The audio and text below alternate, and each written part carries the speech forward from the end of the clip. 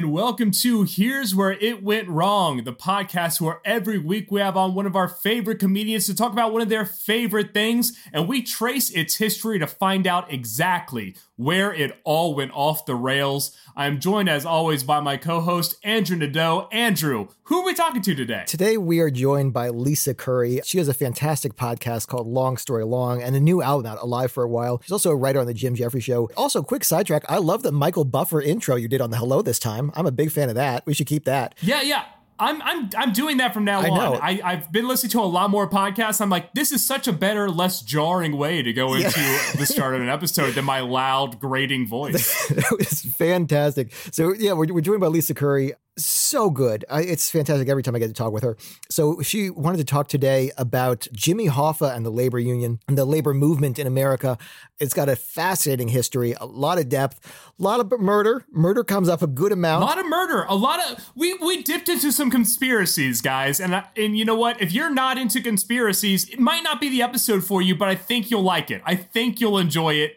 Either way. I would say listen anyway because I'm not super into conspiracies, but I was enthralled. Lisa can deliver a point like nobody else. Look, the man disappeared. We know that. Yeah. So we got to talk a little bit about what we think happened if we're going to focus an episode on him. Yeah, we didn't get into anything too crazy. And I mean, I just love the history on this one. This is a movement that is important in America now and always has been. It was fantastic to get into and so much fun. Oh, for sure. And by the way, our conspiracies didn't do anything that Martin Scorsese didn't say. So, you know, we're on the same level of conspiracy as Martin Scorsese. Yeah, we're doing fine. Yes.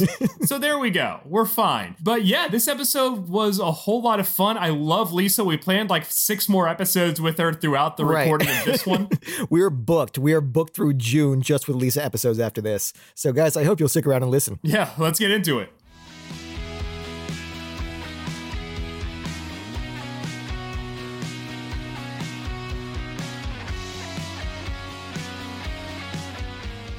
Hi, we're here today with Lisa Curry. Lisa, thanks so much for coming on. Hey, thanks for having me. So today you wanted to talk about labor unions. Yeah, it's funny you say today because that's all I want to talk about every day. This was a great topic. There's obviously something that's been in the news a lot and also has, of course, a great history. Mm-hmm. And we've got a lot to get into. And then, of course, Jimmy Hoffa later, too, we're going to dive into pretty deep there. But this was a great topic. Why did you want to get into this specifically? Because I was trying to think of like just my genuine interests and the things that I do have a hard time remembering details, and like things go into my brain and then they just scramble and then it's new information when it comes out pretty much. But I was like, the 2 things I read about and enjoy the most are like Jimmy Hoffa and the Vietnam War. And I'm like, there is no, where did it go wrong with the Vietnam War? Because the whole fucking thing was garbage. Right. Yeah, the whole thing was bad. Top to bottom, it was bad. Good music, that's it. We should have just done a thing on Vietnam War music. We should have done a thing on Creedence Clearwater Revival and be like, where it went wrong, it was all written because of the Vietnam War. That's exactly. I'm going to be honest, I would listen to that show. That's a good show. Yeah. And you know what? And all of our dads would enjoy it as well. Yeah. Personally, I have a World War II dad. Oh, yeah. Some people have Civil War dads. Some people have Vietnam dads. Yeah. Yeah, Civil War dad. Classic. So, no, this was a great one to talk about. Obviously, there was a lot of research here, and it's been in the news a lot in different forms now, where it's just a constant discussion of, as you realize what we're doing is not working, right? I mean, I feel like that's the general appeal amongst workers, that there's obviously just this massive level of unbalance between employers and workers.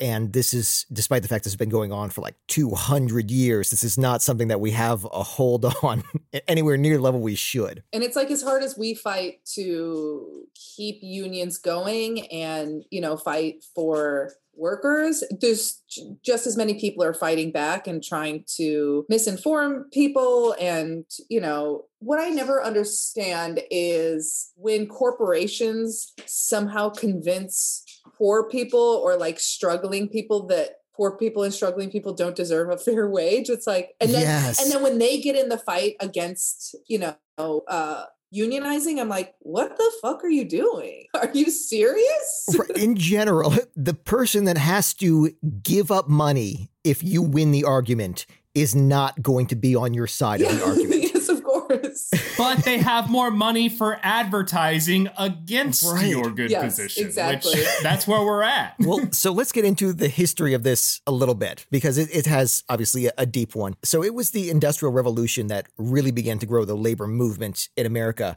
but it has earlier origins. Like in the late colonial period, there was developed artisan trades market, and this is where things started to promote. But even before that, it's not as unionized as we consider it today.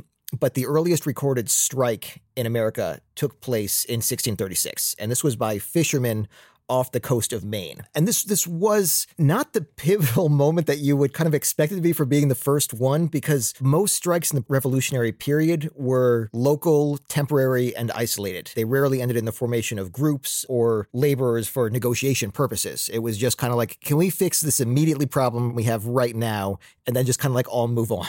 So the beginning of more official trade unions doesn't begin until 1794 with the formation of the Federal Society of Journeyman Cordwainers, cordwainers being shoemakers. I assume our audience knows that, but just in case. Yes, there's many of them in the audience, I'm sure. We have a very strong cordwainer following. Yeah. Yes.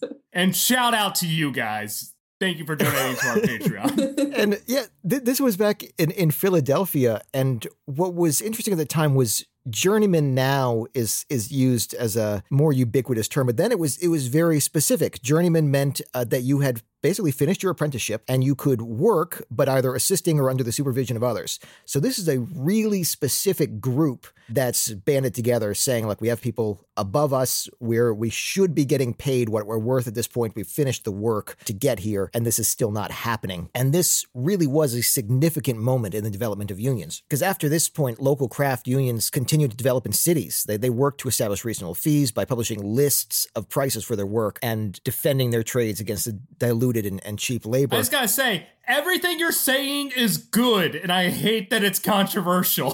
Yeah. It is, because this feels so basic. It's, hey, how about we just get paid enough to live because we're working at this period in time 12 hours a day, 6 days a week. Which is so bananas. And I think that, like, I know people now in modern history, I personally know people that they're like anti-union. And I'm like, do you have any fucking idea? Like, do you know where the 40-hour work week came from? Are you... Do you like Saturdays? Right. It's like, it's also like, why... again, back to just what I was saying earlier, like, why would you fight for the company? Fuck them. You know, Jeff Bezos is a gajillionaire, and he would have nothing if it weren't for the workers. So it's like, right. You have to take care of them because they're doing all the work. He's doing literally nothing. Right.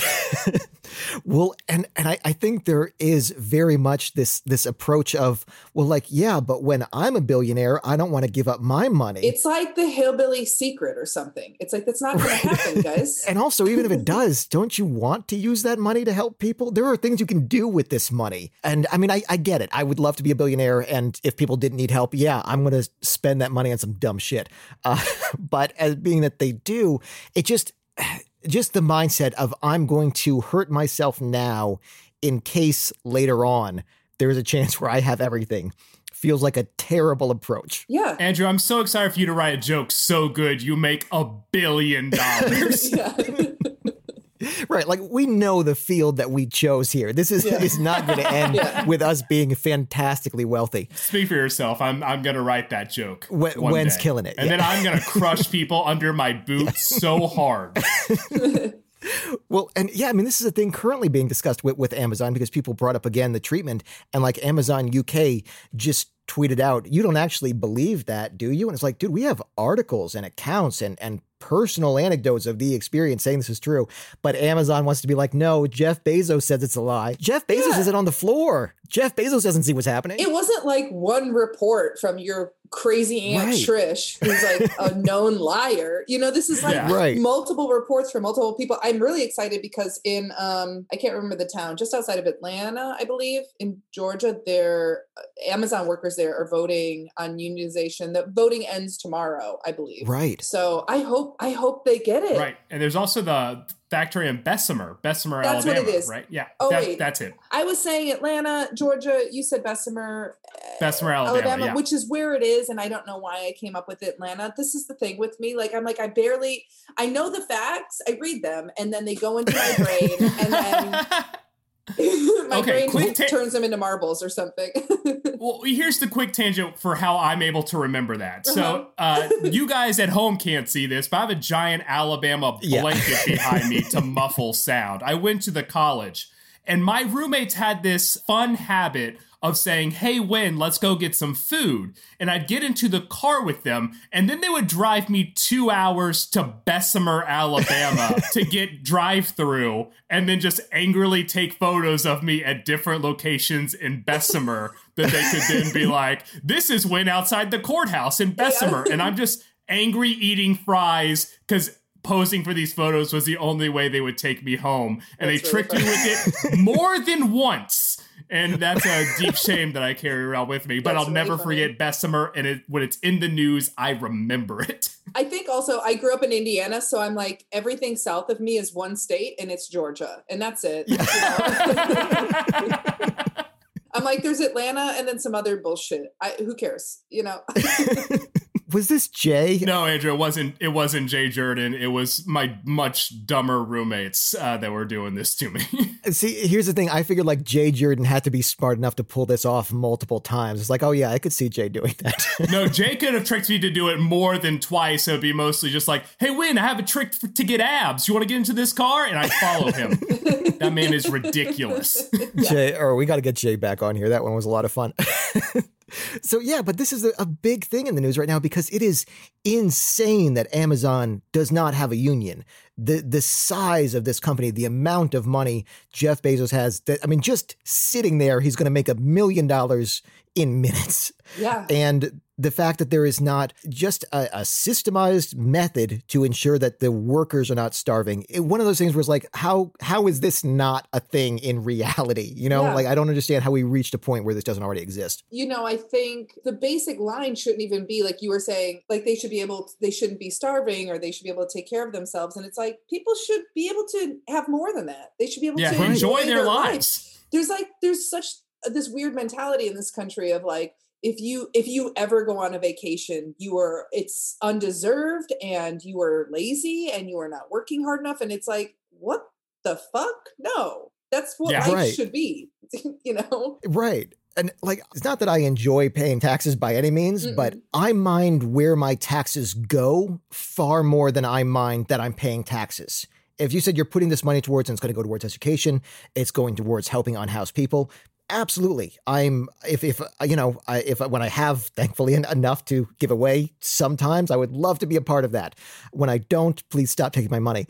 But it's really just about the fact that, we actually do have systems that could be easily implemented here that would allow us to help people, but it's going to places that I strongly disagree with. So let's back up a second to get some more of the history to because amazingly, this is still improved. This is still better than it was before. So in 1827, the Mechanics Union of Trade Associations in Philadelphia, Philly had a lot to do with this, and central labor bodies began uniting craft unions within a single city.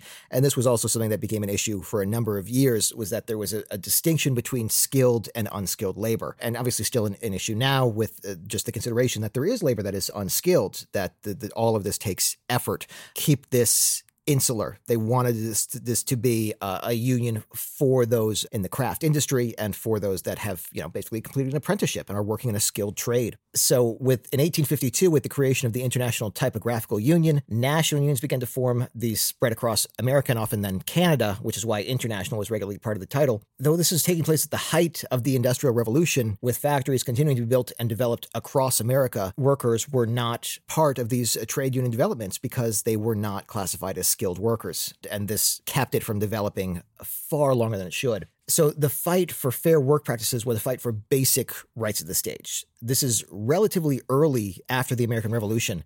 And these ideals of the revolution of all men are created equal are still being championed. But the disparity between those in power and the workers makes it clear that all are not being seen as being created equal. And there's this strong pushback of, you just said, guys, you just said we were going to be equal. How are we not working harder to make this right? Yeah, the step up here was like, you don't work 72 hours anymore, and you can't put small children into the machines. And like, those were like the big wins. Those were the victories. Those were the big pushes, was that no child labor. My parents missed that one. What did you do? They'd have you do as a kid? My parents owned a business when I was a kid. So I think that they only had 4 kids so that they had 4 people to work there.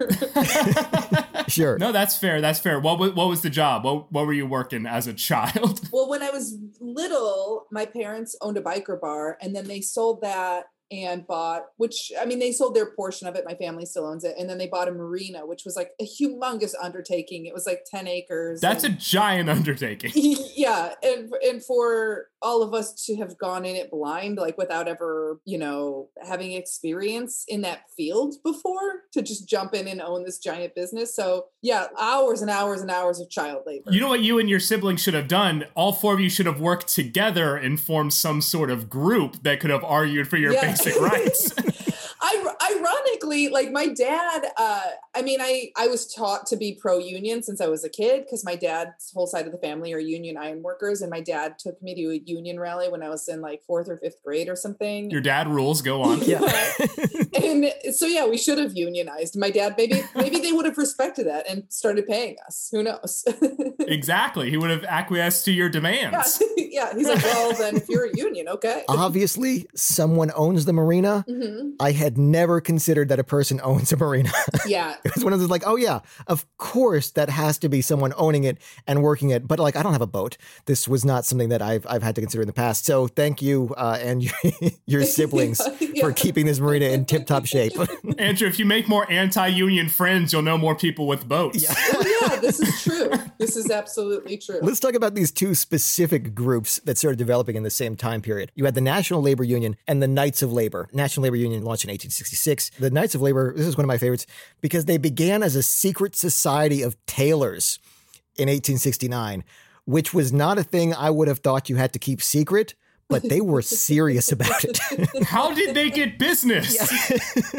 It's so fun. It reminds me, when I was reading through the bullet points you sent me in the research, it made me think of the Freemasons.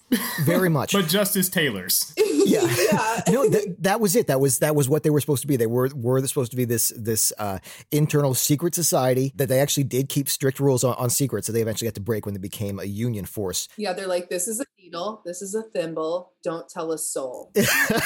All these people have secret identities working other jobs just to hide the fact that they're actually tailors. Yeah. Well, and they were keeping it secret. They were maintaining this. It was only that, like, once the worker militancy rose towards the end of the 70s, and especially after the Great Railroad Strike in 1878, that the Knights membership sharply increased. By 1886, they went from a secret society of a couple tailors to 700,000 members. And it's only like around this point, they said, guys, you know what?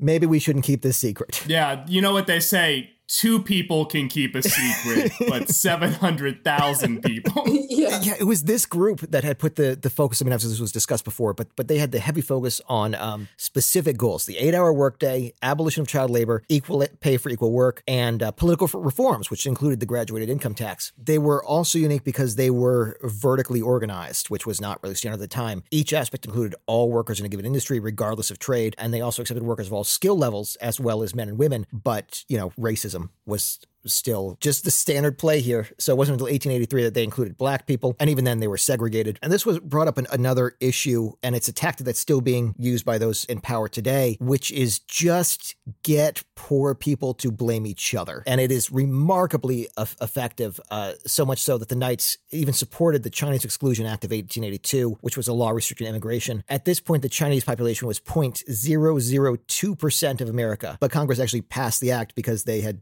convinced Americans that the Chinese were stealing their jobs. And it was like, there are like 4 of them, guys. They can't be stealing your jobs. This is not their fault. But this was still enough that the Knights supported it. But the Knights of Labor and the NLU had different goals. The Knights were working towards a cooperative commonwealth rather than a higher wage as the focus. And were appealing to multiple levels of worker rather than just wage workers. And they also disliked the use of striking. They did it on occasion. So these became a way to fight on 2 separate fronts for the quality of life and workers' rights as well as fair pay. I'm just breaking for a minute. You guys can keep talking. I realize I'm going to lose my voice by the end if I keep this going. No, I'm super into it. I'm still loving the Knights of Labor just purely as a name. Yeah. It's so much. Yeah. It really was a fantastic name. It sounds like it's such a high title for right. Relax. Your workers, okay? Like, no, if the Queen dubbed you that, you would believe it. You would think that was a real thing. Absolutely. It's like you could give anyone a title. This also reminds me, like, in high school, I remember I was, like, working some shit job, and I told my dad, I was like, ooh, I got promoted. And he goes, did they raise your pay? And I was like, no. He's like, then you didn't get promoted. Right. Yeah. He's like, what are you talking about? Who gives a fuck what they call you? You can make something up. And I was like, oh, ooh. Yeah. Crash course right there. But that's exactly how it works. And guys, if you're listening, if they don't raise your pay, you didn't get a promotion, you heard it here. Well, realistically, like if somebody books me on a stand-up show and they're like, you are, the lord of stand-up now, I'd be like, okay, you're not paying me. That's fine. As long as you proclaim that I am this thing. Like, I mean, I guess I'll put it on my resume, but like, how much is this really going to help me out here? I'm still just loving this idea of all these tailors getting together, calling themselves knights and being like, but you can't tell anybody. Like they're forming a Justice League or something. Yeah. Absolutely. It feels to me that it was mostly like, don't tell your wives, That's what it is. It's not don't tell anybody. It's just like, don't tell women, please. They're witches. Those guys were getting hammered at those meetings. 100%. Yeah. This is a weird period of strength in secret societies too, where it was like, because so many people knew about this, but you had so many founding members of government in these secret societies that it was very much like, hey, you know what? Why don't we make a secret society? And like, who's going to be in it? I don't know, Ernie, but it was just call it secret society and we're going to pretend this is a thing. And people got really invested in this. Secrets were really easy to keep back then. You could have a whole other family 15 minutes away and no one would ever know. Like never the paths would cross. Yeah, that's a good point too, is like maybe secret societies were such a big deal because this was just remarkably easier to do. It was like all you had to do was show up and maybe only talk about it a little bit because maybe 3 people are going to hear about it. Nobody's nearby. Nobody's going to know anything. All right, I'm disillusioned on secret societies right now. Yeah, totally. I was just going to add to that and say like, it's just like, isn't that just the same as only inviting a few people to drinks? Right. Difference, you dorks. But if you come up with a cool name and be like, it's a secret, it's fun. Technically, hanging out alone is a secret society. This is not as big a deal as we were saying. 100%, yeah, but then it's not just a few drinks. Yeah. Oh, is that too much? Is that okay. As long as you name it, it counts, I think is the point of secret societies. So we've got this no longer secret Knights, as well as the NLU, and they're working because they're keeping this separate, except the Knights keep kind of crossing over into NLU territory. The Knights started carrying out strikes and organizing along industrial lines, and the national trade unions demanded the Knights stick to reform. And when they refused in like this power move, they just went like, oh, okay, how about we just join together maybe?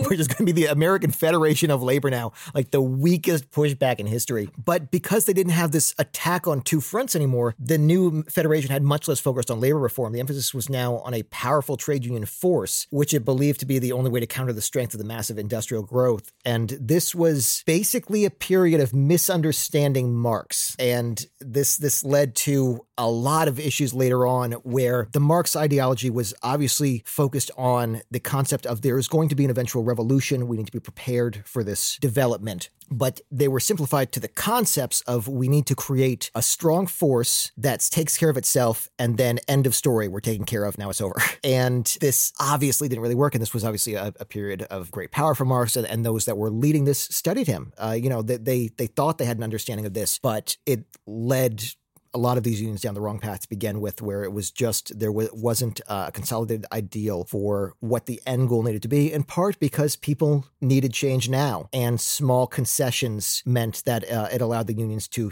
claim a win, for people to be in slightly better conditions, but it gave up negotiating power in the future. So unions lost a lot of their bite pretty quickly because of this shift. It is hard also to collective bargaining is really tricky because, we just won, the Writers Guild just won this years-long battle between writers and agents. And, everybody has a different idea of what a strategy is. It's like having, if you have a bunch of people that you're all working towards the greater good, but it's like, if everyone is the coach, right. Then it's like, what's the That's play? a really good way to put it.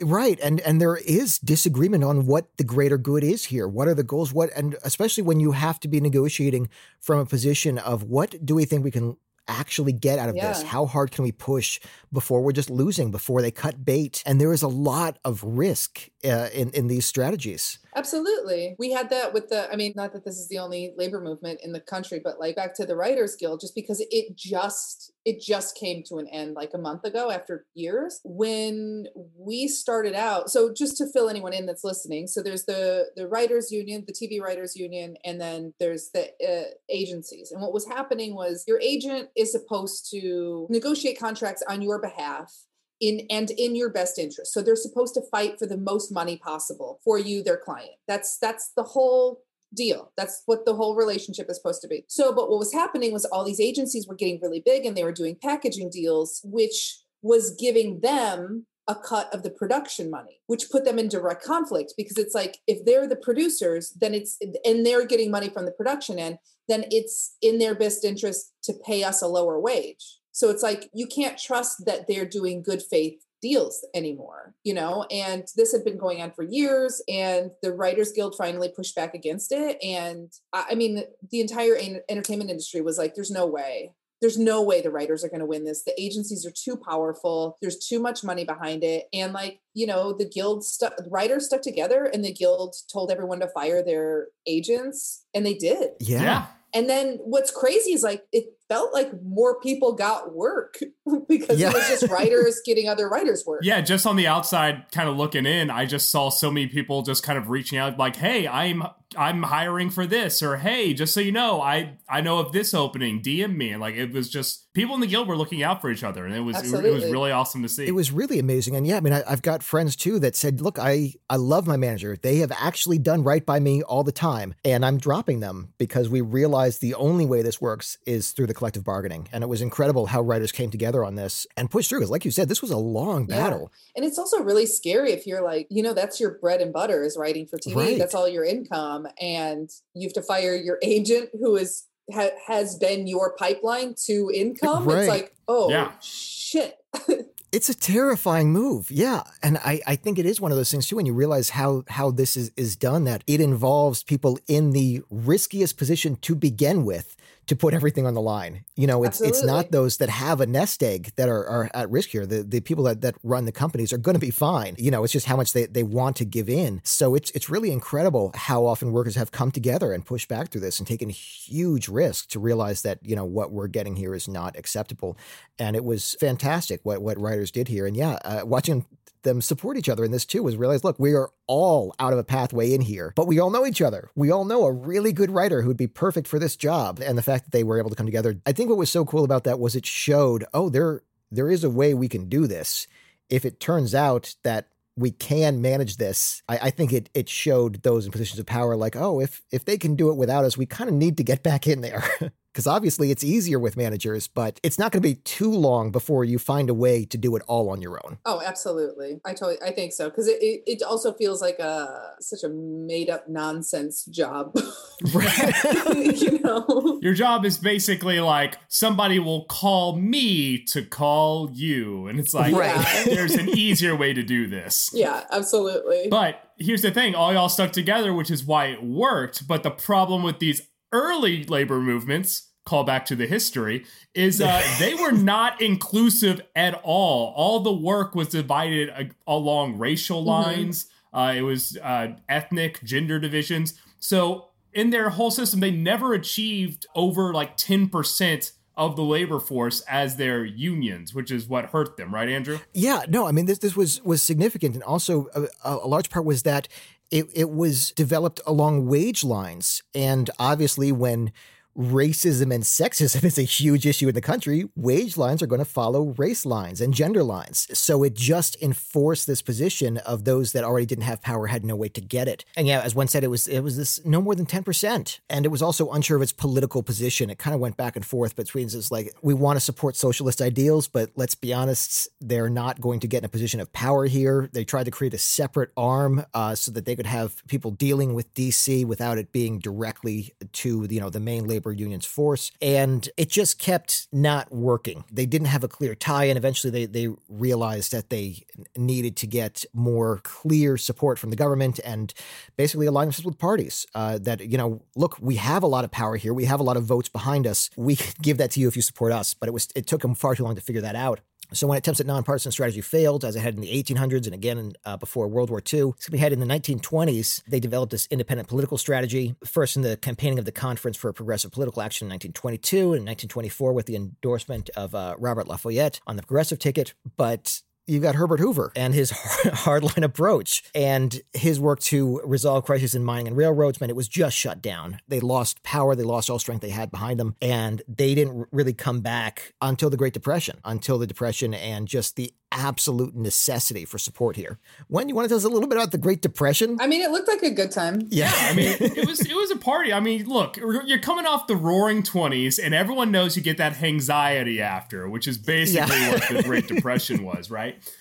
So in 1938, the Congress of Industrial Organizations was formally established. By the end of World War II, more than 12 million workers belonged to unions, and collective bargaining had taken hold throughout the industrial economy. So it blew up big, not only after the Great Depression, but World War II was huge because of production. Yeah. I mean, the level of growth in America at this time brought America to, obviously the superpower status that it claimed for so long. And this was a period of great development, and we can go back because there's a lot that happened in the 50s, 60s, 70s, and 80s up until the Reagan era. But there was also a major development at this time in Jimmy Hoffa and the Teamsters. And this is so significant. The role he played in this just cannot be overstated. And obviously, we were talking before this about The Irishman, obviously covering a lot of this story. But it's not like that was the only movie about Hoffa. I mean, his level of influence on the entire country at this time was huge. We've got notes, but I also just want to talk a little bit about general opinions here on Hoffa because he is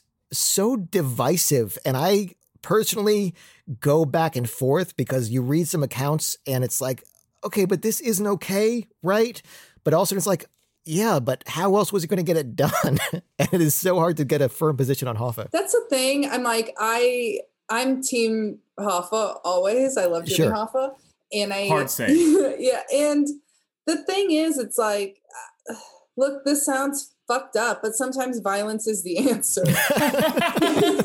Like, I think that I think of him as somebody that like, he, really fought for workers, and the companies he was fighting against were using all these dirty tactics. And I mean, they would like, if people refused to work, they would just like drag them out of their trucks and beat them. So Jimmy Hoffa was like, well, fine, we'll beat you too. It's like, there's only so much you can accomplish with kindness if you're being like literally beaten down by a company. And then you have to be like, you know what?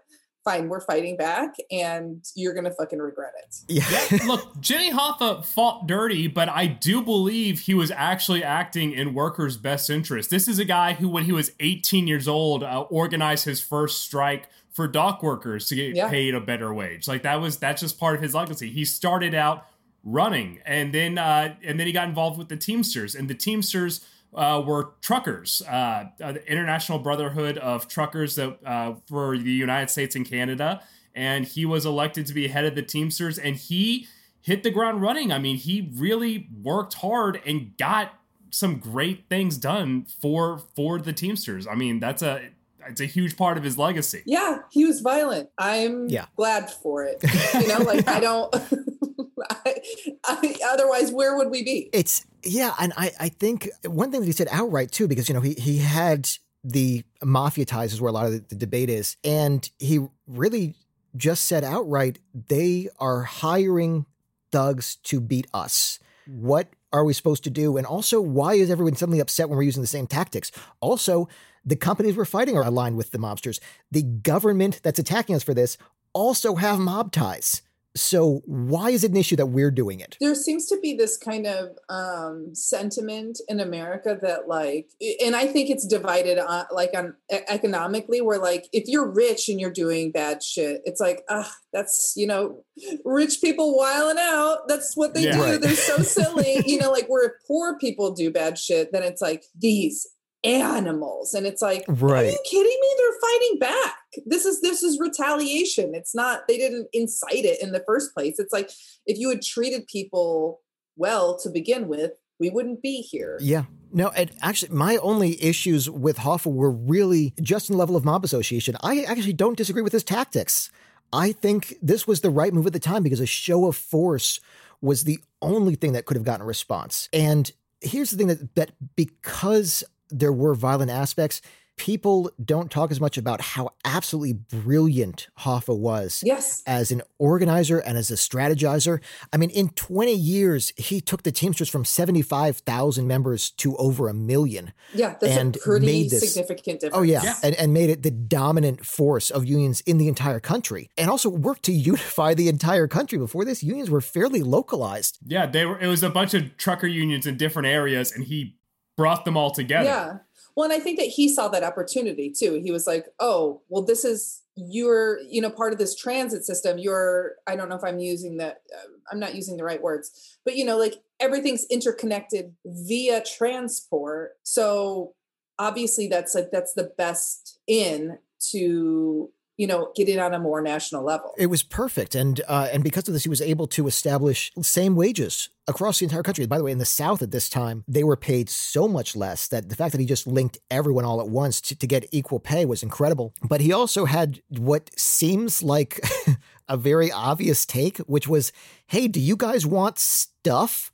Like literally anything. You need us. Yeah.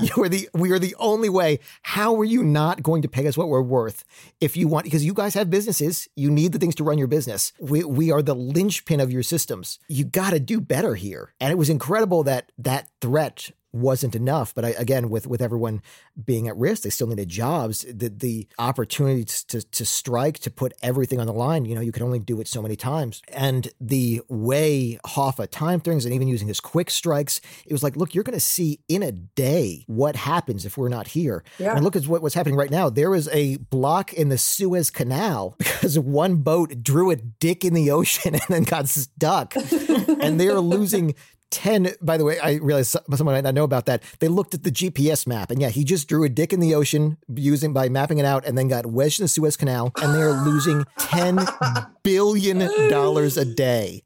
And that's hilarious. Honestly, incredible. Insane. You know what? Bravo. Do it. Yeah. Good for you, man.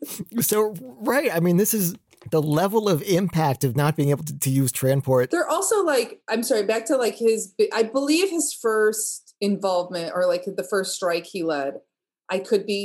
Somebody might be out there with an encyclopedia right now and you're mad because I minced this, but he worked with the the group was called the Strawberry Boys and they were striking against Kroger. And what the practice was when Jimmy Hoffa joined at the time, it was, if you want to drive a truck and you want to deliver groceries and goods or whatever, you show up at Kroger and you just wait all fucking day to see if they have a delivery for you. That was the way to get work, and you get paid for 0 of that time. So if you're there for 12 hours and they don't have any deliveries for you or they give them to some other guy, then you're just fucked. But that was the whole system. And, so Jimmy Hoffa was like, absolutely not. You're not going to be sitting here all day not making money. I don't think so. Yeah, and I just confirmed that the Strawberry Boys is definitely a real name for a Kroger strike in the night. I don't think it was his. I'm not sure if it was his first, but it's definitely. If it wasn't the first, it was a pivotal one. It was a very violent one. Oh, for sure. This is like an early Hoffa album. This is some good stuff. This is the hits. Cut. Yeah, this is a deep cut Hoffa. This was what he was so good at too. With when people that were too close to it. This is something that we've ended up talking about a lot on this podcast, where something had to be invented for the first time that is so standard in our thinking now, we forget that it had an invention. We talked about this, about how recently it was the novel came into existence. It was like, oh yeah, books had to exist in this form. And it was the same thing here, where it was, these things are so obviously unfair, but it wasn't until Hoffa said there was a way to push back here that we can make this, because everyone else was like, well, yeah, but this is just the way it is. I mean, it was almost like an Allegory of the Caves level of disillusionment, where it was just like, is there really an alternative here? We don't have to be treated like shit all the time. It is funny because it feels like we're in some kind of vortex of the same kind of situation in American government, where it's like, yeah, we just we don't get healthcare, and there's mass shootings all the time, and that's just how it goes. And it's like, what the fuck? No. Right. What are you gonna do? It's like trying to stop the rain, I guess. It's like, you can stop this. Yeah. Right. It's especially insane because you're right, because that complaint of what are you going to do is so often coming from like the only people that can do something about it. Exactly. You have the power to do something right now. And it feels very much like the hot dog, I think you should leave, where it was, we're all looking for the guy who can do this. And it was, you're the guy who can do this. You can't just stand on the other side of the line and pretend you're a victim of this too. And which was what Hoffa pointed out. He said, look, this is us against them. They're the ones doing this to you. You have a very specific enemy here. We know exactly who we need to fight. Don't you want to do something about it? And his oration ability too, and his level of, like, God, the charisma this man had. Yeah. He was the face of the labor movement in America. Absolutely. We were talking earlier about The Irishman, about how Jimmy Hoffa was always kind of played as just like this little side character in American history. Yeah, I think that it was. I love Martin Scorsese. Like, no, if you're out there and you're listening, please. Mart, if you're listening, we're huge fans. Yeah. Humongous fans. That being said, I wish I had written the movie, because it felt like it was presented the same way like Goodfellas was presented, where it's like, here's this niche little corner of society. And it's like, no, like I came out of that movie and I was furious, because I'm like, they did not set up how famous he was. And I was saying this before we were recording, but he was like the fucking Pope. Like, he was that famous. Like, everybody in America knew who Jimmy Hoffa was, you know? Like, before he disappeared, which we'll get into, people were able to track his movement just because people were just like, yeah, I saw him here, because everyone knew what Jimmy Hoffa looked like, because he was super famous. Exactly. Which was incredible to realize that. I mean, can you name anybody in that kind of position who is just basically fighting for your rights, and you would recognize them on the street? I mean, he didn't even have a government position. Right. He was just out there. Thing. He was essentially the Bugs Bunny to Robert Kennedy's Elmer Fudd this entire time, too. I'm very confused by this analogy, but okay. Yeah. Robert Kennedy was the Attorney General for a lot of this time, and he fucking hated Jimmy Hoffa so much. Can we also point out the nepotism law that had to be created because Kennedy gets elected president and immediately names his brother? And then he's just like, I'm going to root out corruption. It's like, you got your job based on your brother. Well, the thing is, the whole here's where I sound crazy. Hit us. I can see Lisa calming herself down here, and I'm so excited for what's coming next. So you could see my face is just like turning red. I'm just like so thrilled.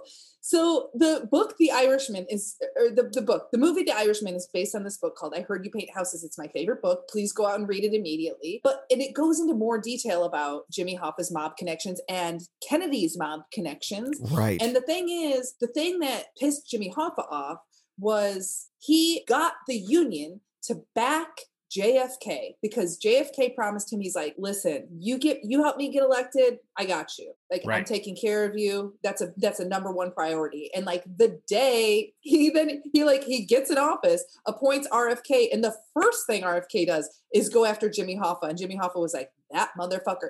Like, to the extent that when by the way, in the book, it lays out how Jimmy Hoffa was involved in JFK's assassination. I'm just going to say that so I don't sound any crazier than I already say. It's there. It's right there. Okay? Yeah. I sound like an insane person.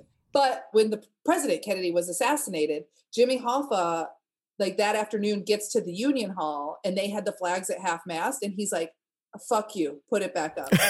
And they were like, it's the president. And he's like, I don't give a fuck, put it back up. And I'm like, oh, yikes. Wow. That's really bad. Oh, Hoffa.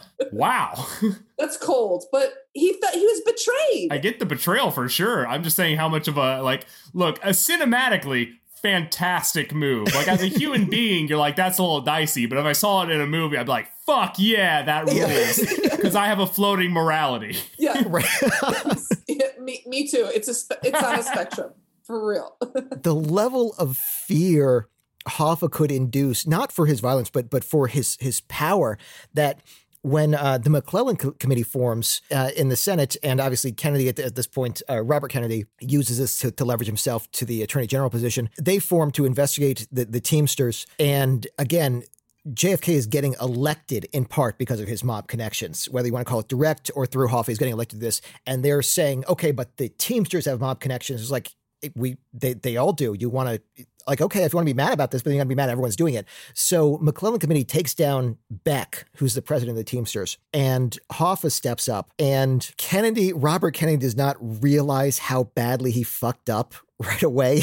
But a few years later, it hits him, and he speaks about how he regretted this. He all of a sudden created an enemy he could not take down, and it just wrecked him. And the way Hoffa dismantled him was beautiful. How is this not Bugs Bunny versus Elmer Fudd? You said you were confused earlier, but this makes complete, like, Robert Kennedy's like tapping his phones, and Hoffa's like picking him up, just like, hey, bud, like he's like doing this kind of cartoony shit, and it's hilarious in retrospect. Right. Oh, and that's it too. Robert Kennedy, he was using illegal wiretaps. See, I think the thing is, I think of Hoffa as more like the Tasmanian devil. Fair enough. He's just like, get the fuck out of my way. I'm coming in. So, I love this.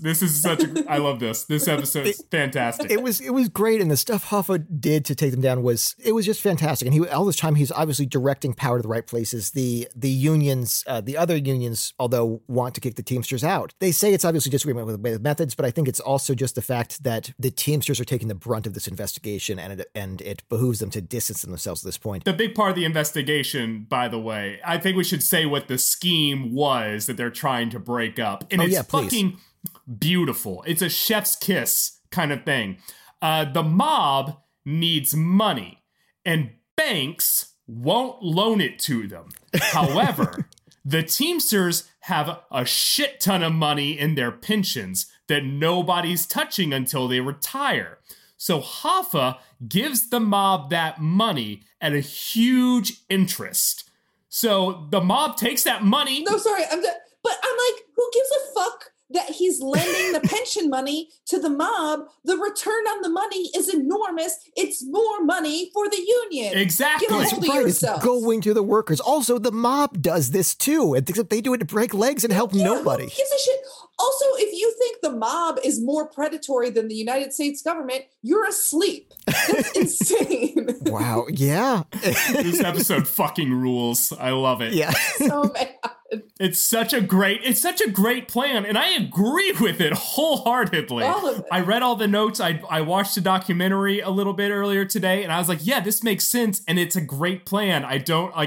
I'm right. Sorry, I'm on Hoffa's side here. This is 100%. Yeah. This is going so well for Hoffa. Yes. Right. Which brings us to the point of the show. Lisa, where did it go wrong? I will tell you where it went wrong. It went wrong with Jimmy Hoffa's ego and his temper, because he could not bring himself to shut the fuck up. He could not, and that's what got him killed. By the way, went wrong. I don't think his tactics were wrong. In my mind, what went wrong is he was killed. That's what went wrong. Yeah. And it was because he just wouldn't stop running his mouth, and he was fighting with all these mob guys that he was in with. And he was so powerful and he was so famous that I think, I don't know if I was in the same position if I wouldn't also think I'm untouchable, Yeah. So they ended up actually managing to bring him down. He was convicted on March 4th, 1964, and sentenced to 8 years in prison and fined $10,000. and he was out on bail for his appeal, and he was convicted in a second trial of July that year on account of conspiracy and 3 counts of mail and wire fraud. Very lame things to bring down Jimmy Hoffa, but I guess they got Al Capone for, what was it, for not paying his taxes. Oh well, yeah, that was gonna get, that was always gonna get him. Yeah. And yeah, this was the fraud for being the improper use of Teamsters pension fund. But again, he's not taking from his workers to give to himself. He's taking from his workers to give them more money on a fantastic setup with the mob. It is a genius setup. Also, it's like as long as the money is back in the bank when someone retires and needs their pension, what the fuck is the problem? Especially because this is, despite being the mob, a reliable source. This is a source that you know is going to pay the money back because they're going to do whatever it takes to get the money back. And it's also like Chase Bank lends my money out. I mean, there's not a lot of it to lend.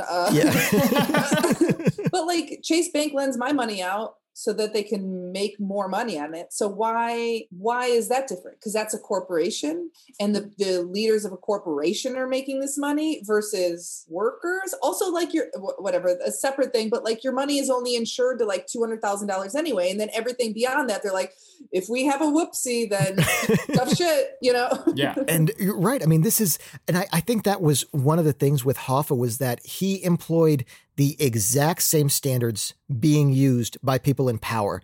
The objection was just that he wasn't supposed to have that power. It was power that he was trying to give back to the workers, which is why it was so frustrating, because it was this ridiculous double standard, which he just kept trying to point out that this is the exact same thing. You're doing the exact same thing. Why is it wrong when I'm doing it, when you're doing it to help yourself and I'm doing it to help other people?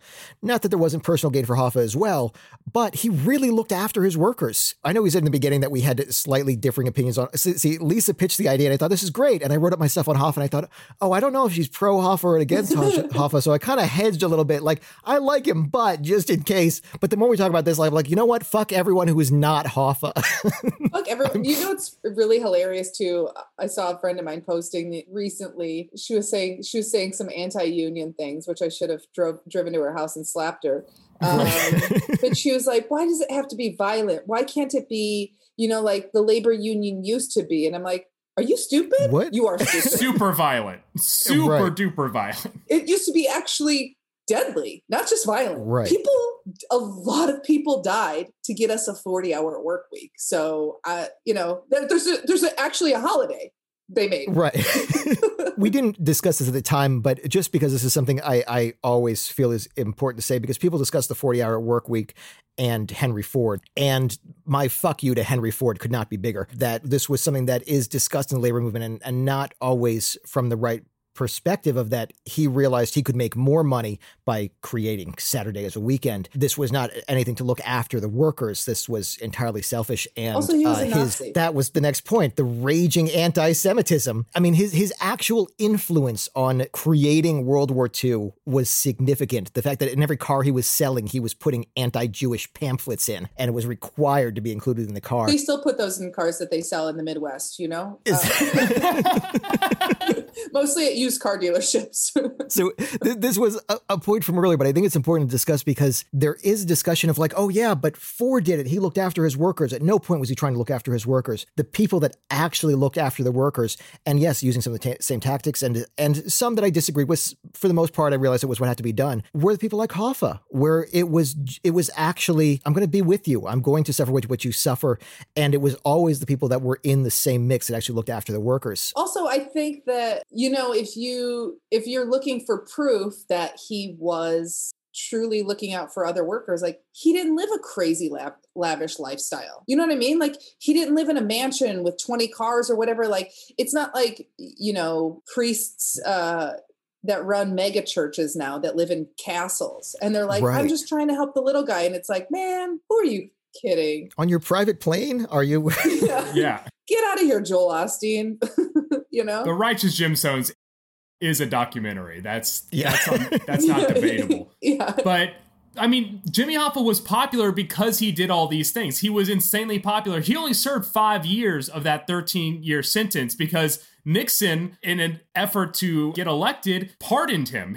For his re-election campaign, he pardoned Hoffa with the expectation that those workers would be so grateful that they would then vote for him. And it's true. The Teamsters went Republican for that election because of it. However, he threw in the rule that Hoffa was not allowed to hold office in the union movement until 1980. So he was trying to keep Hoffa out of power while also reaping all of the benefits of being the president that pardoned Hoffa. This reminds me of another famously maligned, unfairly maligned figure, Tonya Harding, ladies and gentlemen, who got a sentence far beyond what she should have and was not allowed to skate ever again. We have a Tonya Harding episode. Oh, great. Go listen to that, everyone, because I'm going to as well. I can't wait. We're a little bit harder, but I actually agree with the sentence where it was the never skate. It was like, come on.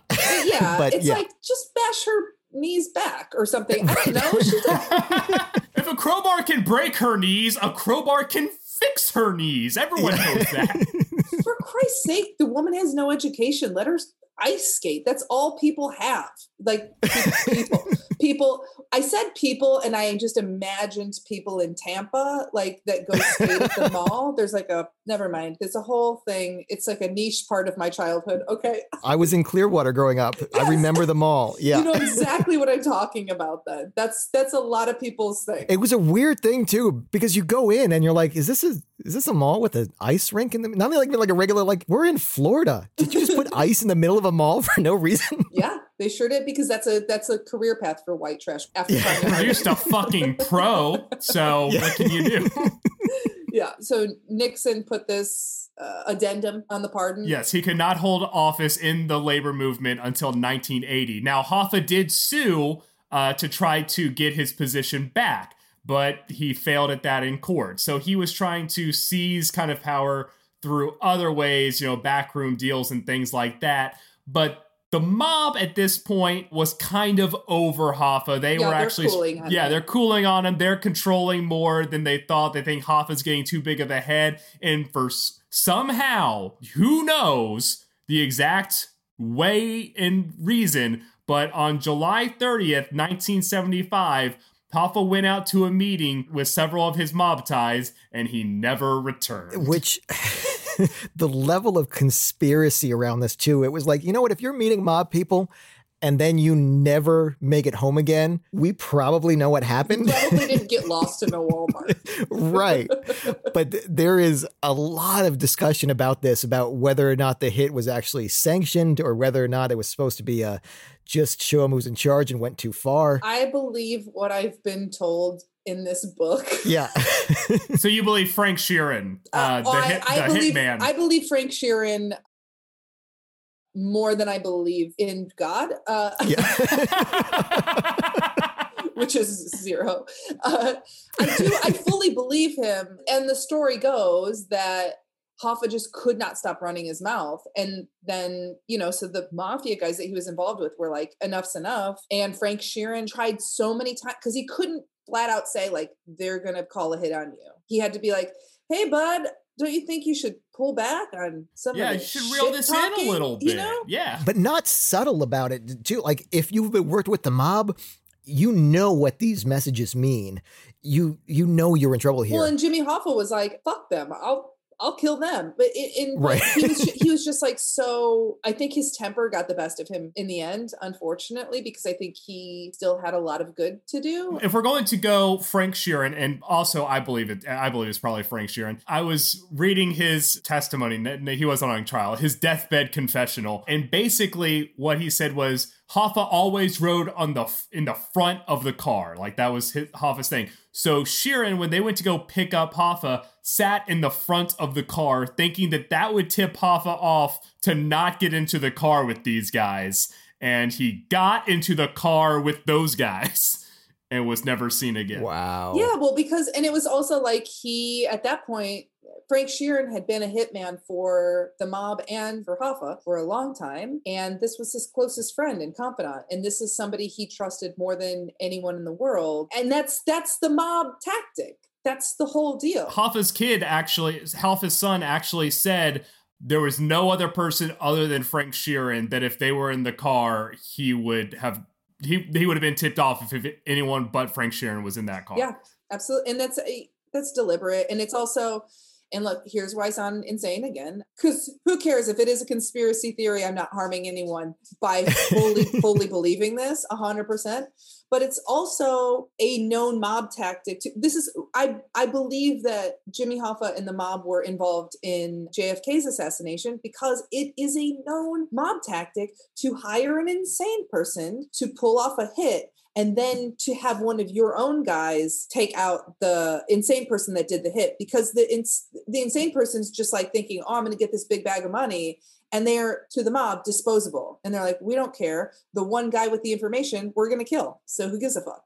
And then it's over. It's a solid mob tactic. I'm going to give credit to the mob. I'm adopting it myself. Yeah. I'm amazed we haven't done a JFK episode yet. At least we're going to have you back to cover JFK. After this. I would love to. Yeah. Please. I'm just like on for like you're like anything within like 1960s, American history. I'm like, I'm back. Well, Vietnam's the next one. We'll figure out the Creedence Clearwater Revival episode that we're talking about. Yeah. Well, so this is basically the Union and Hoffa history. He was declared missing, and finally they declared him dead in 1982, of course, without a body. But yeah, that is the history of Unions and Jimmy Hoffa, which brings us to our next session, In Their Defense, where one of us has to defend everything we just shit on for the past hour.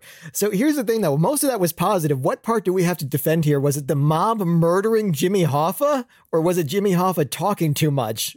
Do we have to? Okay, here's the thing.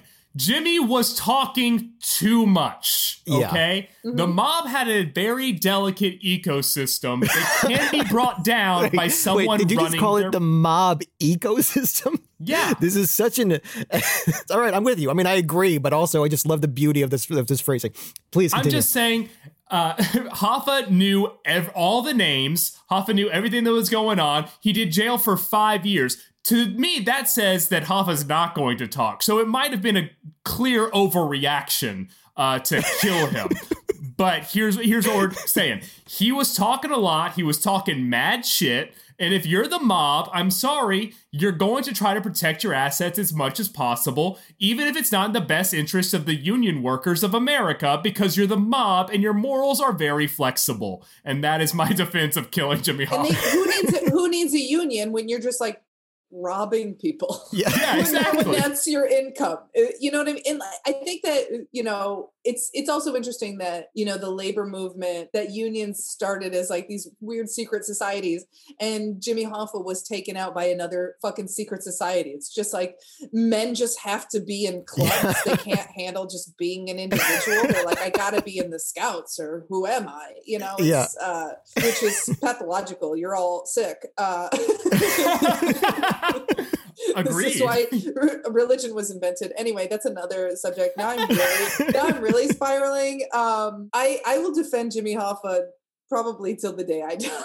Yeah. Oh, I was defending murdering Jimmy Hoffa, so I'm the bad guy. Yeah. I don't know if I can defend that, but you know what? The mob doesn't like a loose cannon, and Jimmy Hoffa ultimately was a loose cannon. If we're pursuing the same they did what had to be done rule that we followed for a lot of justifying Hoffa's, yeah. I get it, but I think basically the thing is, look, if you're following mob appropriateness, there was nothing inappropriate about this. The problem is the general humanity inappropriateness with murdering a guy who might talk about your misdeeds. Yeah. Look, I'm just saying, if we're going to be all pro Hoffa and say he might have been involved in killing JFK, we have to understand that might mean what goes around comes around, and Hoffa's going to get murdered. That's just what we have to say. It could.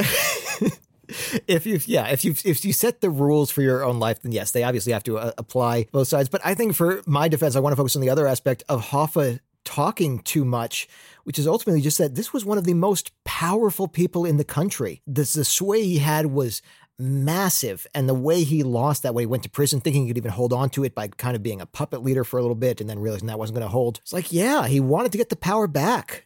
He went back even to the Detroit local 299 to see if he could build his way back up from the base again. And I get it. I get all of the attempt. And obviously, at a certain point, you think he would have realized this is going to end in my death. But I'm not sure I disagree with that move either of he wanted to get back in. And I get was a man that could hold as much control and power as he did for believing he's untouchable. Yeah, I could see it. And I think in the end, ultimately he won because now his son is the president of the Teamsters. Which is amazing. There you go. Absolutely. So, yeah, I mean, that should pretty much cover it. There is in their defense, which I think is very hard when we're discussing murder, but honestly, it still makes sense. Murder mostly makes sense. Yeah. I'm kidding. I think that wraps it up for us today. What do you guys think? Yeah, I think that does it. Lisa Curry, thank you so much for joining us today. This was an absolute blast. It was wonderful seeing you again. Thanks for having me. Absolutely. Lisa, I'm so glad we've organized like 5 more episodes for you to come on since this started. This is great. I'm just going to get crazier and crazier, by the way. It's like, it's not going to get, like, I'm going to be Hunter Thompson by the end of this. And we could do an episode about him too. I'm so in on Hunter Thompson episode. Yes, 100,000%. I read way too much Hunter S. Thompson in high school, which is just like a air motion jerk off kind of thing to that. Yeah. But it's what I did. So absolutely fantastic. Well, we're going to look forward to all of these episodes. You know, I had lost my voice, we would have filmed them all right now. But Lisa, thank you so much for being here. Everyone listening, thank you so much for joining us. We're going to be back next week. We hope you will as well. If you enjoy this, please subscribe and give us 5 stars. It helps us out so much. And as always, we have a Patreon down in the show notes. And yeah, we'll be back next week. I'll see you next week, Wen. Bye. Bye. Bye.